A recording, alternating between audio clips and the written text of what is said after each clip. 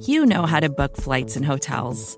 All you're missing is a tool to help you plan that unbelievable travel experience. That's why you need Viator. Book guided tours, excursions, and more in one place. There are over 300,000 travel experiences to choose from, so you can find something for everyone. And Viator offers free cancellation and 24/7 customer support for worry-free travel. Download the Viator app now and use code Viator10 for 10% off your first booking in the app. Find travel experiences for you. Do more with Viator.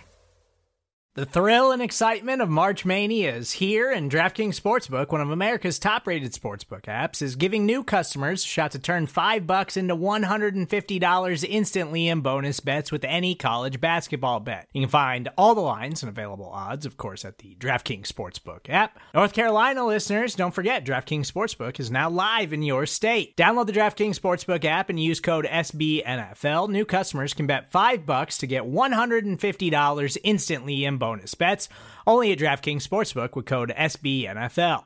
The crown is yours. Gambling problem? Call 1-800-GAMBLER, or in West Virginia, visit www.1800gambler.net. In New York, call 8778-HOPE-NY or text HOPE-NY. In Connecticut, help is available for problem gambling. Call 888-789-7777 or visit ccpg.org. Please play responsibly on behalf of Boot Hill Casino and Resort. 21 plus, age varies by jurisdiction. Void in Ontario. Bonus bets expire 168 hours after issuance. See dkng.com/bball for eligibility, deposit restrictions, terms, and responsible gaming resources.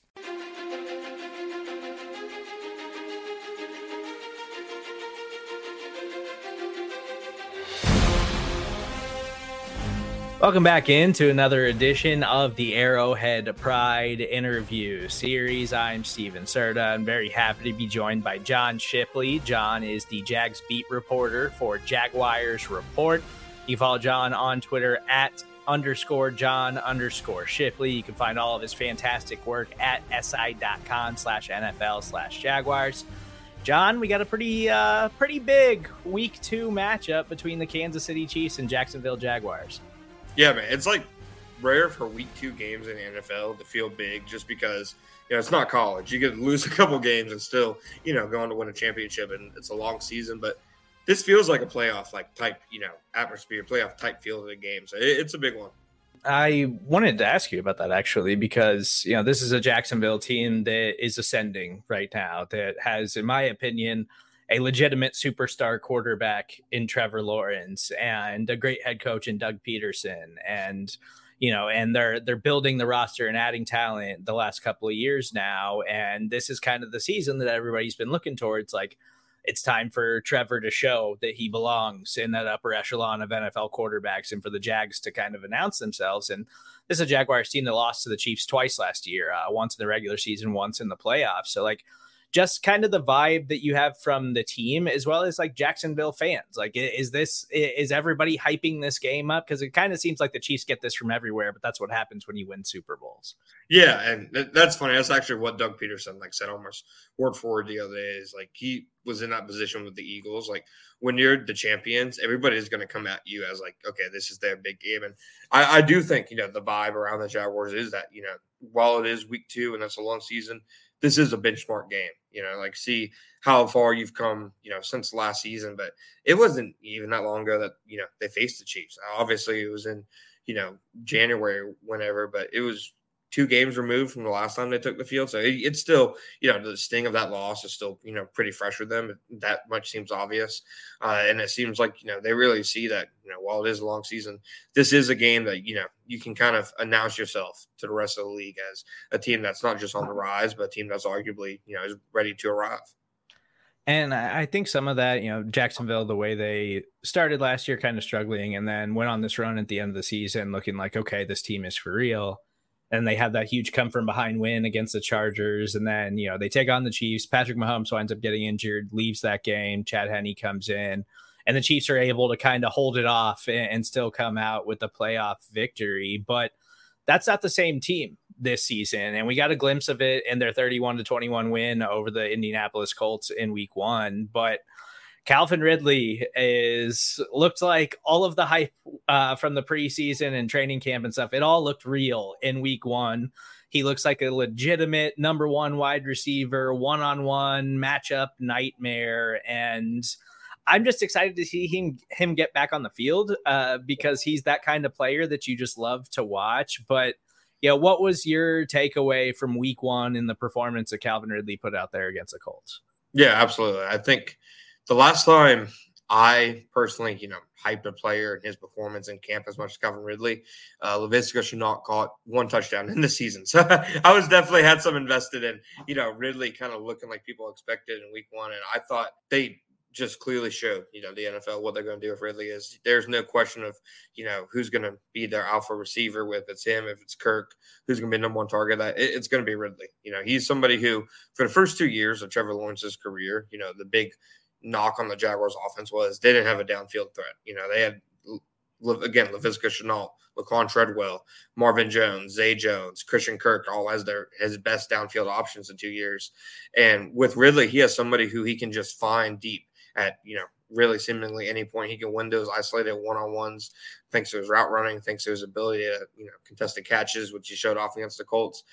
I thought it was as good of a debut as you could really hope for. And honestly, it still felt like it could have been more. They kind of went away from him, in the second half. And I think almost all but 2, maybe 3 of his targets came in the first half of that game. So they really showed that the passing game can and, really flow through him. And Lawrence already has chemistry with him. That's pretty undeniable. Yeah, I want to say he had like 101 yards at halftime in week one and then finished the game with 108. So seems like that needs to change in week two. But yeah, he looks like an absolute superstar player. And I don't know if it's just because I haven't seen him on the football field in a while, but I was like, Calvin really looks bigger than I remember him looking. And maybe it was just because he was always alongside Julio Jones, but he just looks like a bigger wide receiver than the last time we saw him with the Falcons. No, he 100% does. And that's the big thing.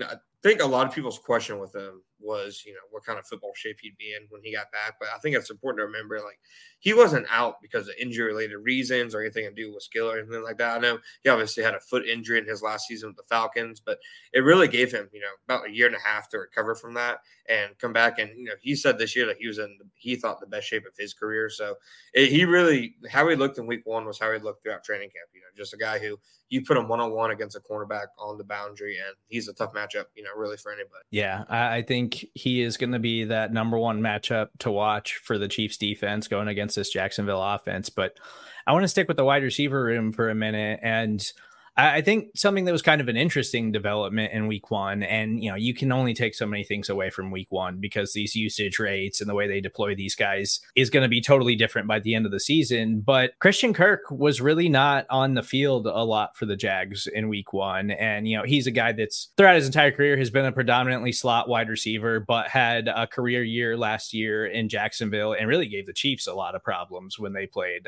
last year. But he just seemed like he was kind of taking a backseat to Calvin Ridley and Zay Jones in week one. Is that something that you saw throughout training camp, or is that just kind of a circumstance from that matchup with the Colts? I mean, it did feel like, at least once training camp got going, especially after the first preseason game, especially after the final preseason game against the Dolphins, that Ridley had established himself as the number one, and then Kirk would obviously be a part of the passing attack after. But, I mean, week one against the Colts was a good example of sometimes, those targets after Ridley are just going to be hard to come by. Travis Etienne got 5, Evan Ingram got 5, I believe Zay Jones got 7, and Kirk just got 3. And that's, among the lowest targets he's seen in the Jaguars uniform. And I think the thing to me that makes me think that is maybe, potentially a season-long trend is he only played about 60% of the snaps. When they're in a 12, 13 personnel, he's not on the field like he was last year. And then when he's trying to get slot snaps, he's still fighting with Evan Ingram for those snaps, for those targets. So I think it's definitely become, more of a reality than it is a trend that he's not really the focal point of the passing attack anymore. Yeah, it's not a bad position to be in for Jacksonville, just having too many playmakers and not necessarily enough targets. And you mentioned Travis Etienne, and I think that was something that also really stood out to me in week one in their offensive performance was, in the preseason, we kept hearing about Tank Bigsby, and I hate diving into the fantasy football stuff, despite the fact that I love fantasy football and I play a ton of it. Like, a lot of it's just projection and hope with no insight into the actual team. Like, Travis Etienne's a very, very talented player, and he looked like he is the clear-cut number one running back in week 1. But I think what was most impressive was that he had 5 targets, and I believe that's the most targets he's ever had in an NFL game, which like that was his thing coming out of college, was he is this dynamic pass-catching running back, and he hadn't really had an opportunity to showcase that. And that's something that if I'm the Chiefs, I'm a little bit worried about that, because if they can deploy Travis Etienne that way with this group of pass catchers, that's kind of scary, considering what Trevor Lawrence can do if he can just spread the ball all over the field to all these guys who can make big impact plays. Yeah, and I think if you go back and watch his touchdown from week 1, that, it was basically the final nail in the coffin for the Colts. It kind of showed what kind of player he is. The design run play, he hit the hole, it's completely stuffed. He bounces it outside and outruns several good angles from Colts defenders. He's just so explosive that any way they can get the ball in his hands, he's a potential big play waiting to happen, because the way that he can erase angles in the secondary and at the second level, it's just a different element than the other players that they have on their roster. Even Calvin Ridley, Calvin Ridley's, a different type of athlete, different type of player. Etienne is their, really home run hitter. And it seemed, at least in week 1, that they trust him to really carry the load.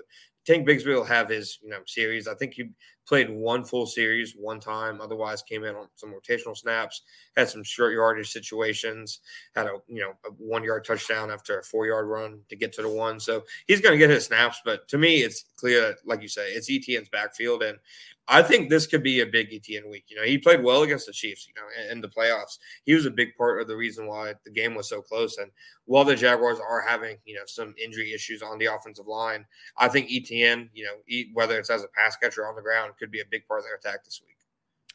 Before we move to the defensive side of the ball, I have to bring this up because it's been such a big talking point this week ahead of this game. And it was a really big talking point in week 1 against the Detroit Lions, but that's new Chiefs tackle Jawan Taylor, former Jaguars tackle Jawan Taylor, and his quick first step. And it's like, is it a false start, or is he lining up across the line of scrimmage? And I mentioned this on our post-game show, and I followed your work for a long time. I think you do spectacular work covering the Jaguars, but like, this is something he's been doing for years. Yeah. And Doug Peterson mentioned it and was like, yeah, I'm sure the officials have been notified about that earlier this week. And it's like, Doug knows exactly what he's doing. Like, he was fine with it last year when it wasn't getting called. And, the Chiefs are kind of a different beast because they're playing at noon on Sunday here in Kansas City or in Jacksonville. And, they only have 2 noon games all season. Like, they are predominantly a primetime team, and, you win multiple Super Bowls. That's the kind of schedule you get.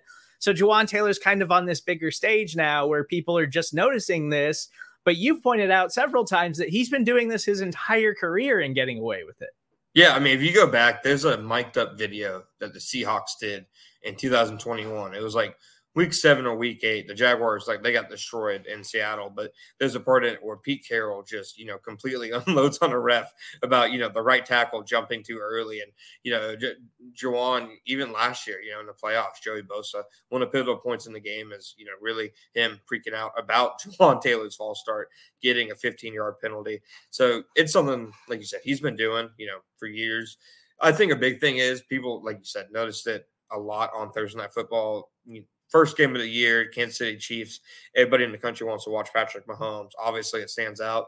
He's not the only offensive tackle in the NFL that does it. I think you find a ton of examples of the guys that do it. But I will say, to me, just as a pure football observer, one of the best, first steps and anticipators in the football. And like you said, Doug Peterson, he knows what he's doing. They loved it, when they did it last year. And it'll be interesting this year because a big part of him doing it, he has said in the past, is knowing the cadence and being comfortable with the quarterback. And when he did it in Jacksonville, obviously, they were at home, not much crowd noise on offense. I'm interested to see, how it is with some more noise. Yeah, I think, and in the preseason, you could actually tell when it was preseason game number 2, the Chiefs started Shane Buechele, or they gave him time with the starters just because he had deserved it during training camp. And you could tell Jawan Taylor was thrown off by Shane Buechele as opposed to Patrick Mahomes and the cadence of the snap. There was a couple of whiffs there, and you could tell that was exactly what was going on. But moving over to the defensive side of the ball, Travis Kelce is going to be one of the biggest talking points ahead of this game until they confirm that he is in fact playing. Seems like he's trending in the right direction. And while Travis Kelce has success against most NFL defenses, he did put together 2 really strong performances against the Jacksonville Jaguars last year. But just based off of, the additions that they've made this offseason and the way their defense is kind of coming into form, like if Travis Kelce does go, obviously that's a big boost for the defense. But if he doesn't go, it's a big boost for the defense. But if he does go, obviously matchup nightmare. Just how do you think that's going to affect things, and how can they try to slow him down compared to their matchups against him last season? Yeah, I mean, you look at him last season, 2 contests against the Jaguars. He was targeted 24 times. I mean, 17 times in the divisional round alone. Like 17 targets is a crazy amount for a tight end. And yeah, I think he was at 88 yards in the divisional round. So it wasn't like he was hitting it for big explosives, but what he showed he can do, and what Mike Caldwell, the Jags defense coordinator, talked about today is it's kind of like death by 1,000 paper cuts. He's able to find, that ability to settle down in zones and get open at the last second and just convert first downs, keep chains moving where, you might not think of like an 8 or 9 or a 10-yard gain as a big deal in the moment, but he continues to stack them up and just continues to get open. I'm not really sure how the Jaguars defend him.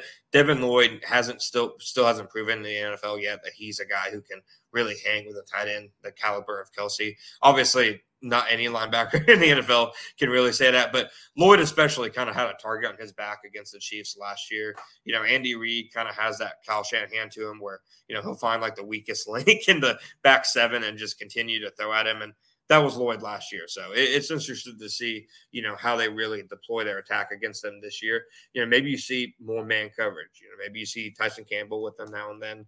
It's something the Jaguars, attempted to deploy in the past. But I do think Kelce is the biggest storyline for the defense. And I think another matchup that I'm going to be really interested in is this revamped Chiefs offensive line against this Jaguars pass rush. Josh Allen, pass rusher, who Chiefs fans really wanted them to trade him last season. And I was like, why would Jacksonville trade him? Like, you're an ascending team. Why would you trade your young pass rusher who seems to be really good? And, he went nuts against the Colts in week 1, had 3 sacks, but then also last season's number 1 overall pick, Trayvon Walker, picked up a sack. Can you just tell me how those guys are looking this season, and specifically Trayvon Walker? Because I think I know what I'm getting in Josh Allen. Like, I know he's a matchup problem, but how has Trayvon Walker looked, and how has he progressed it going into year number 2?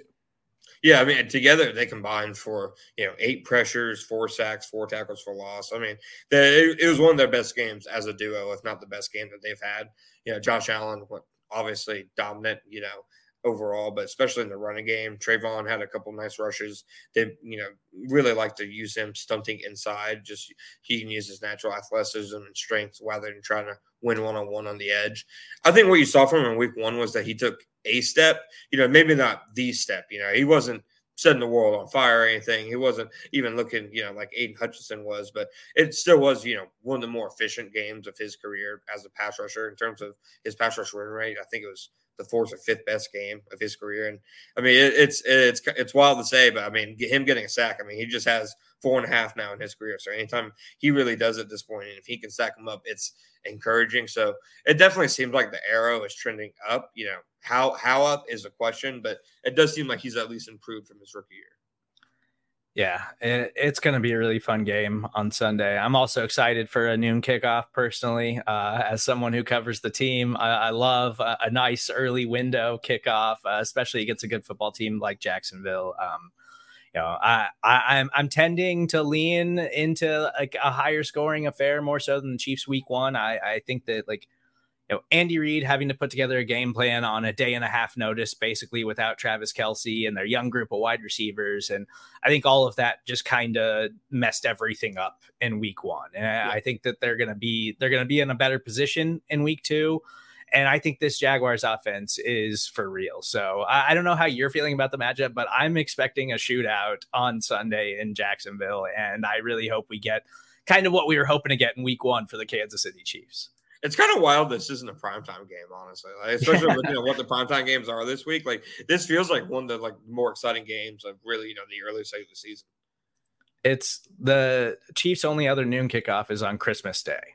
So it's crazy that that's a Jaguar this game, a playoff matchup from last season, is for whatever reason a noon kickoff in week 2. But I'm not complaining. I'm going to enjoy my afternoon once I get done covering this football game. But He's John Shipley. You can follow all of his fantastic work at si.com/NFL/Jaguars. You can also follow him on Twitter @_John_Shipley. Again, he does spectacular work covering the Jacksonville Jaguars. So if you want to get a peek into what's being said over there, make sure you go check out all of his work. But with all that, nothing else left to say, John. I really appreciate the time. Looking forward to a good game on Sunday. Hey, thanks for having me on as always, man.